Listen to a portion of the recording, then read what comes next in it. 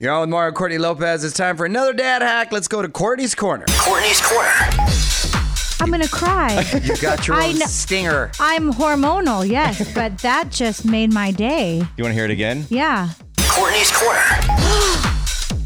Yeah, it's got a cool beat. That Yes. means you got to get to it. All right, let's do this.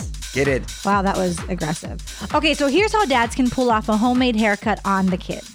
You cut a hole in the bottom of a trash bag, big enough to put your kid's head through it. Okay. For you, we would probably lose the whole trash bag if we did this at home. It's not for the dad, but it's not for you, it's for the kid. You're right.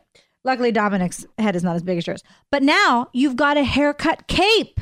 It's like the capes that they put on at the hair salon. Uh-huh. You grab the clippers, set to number 2, and of course, watch the ears. And then you're just going to town. Then you just go to town, military and, style.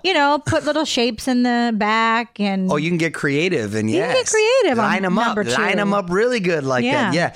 I would Good to never go. let you do this to our child, but if you dads at home that do want to do this is a good hack. I came across a picture the other day. I got to post it for a Throwback Thursday.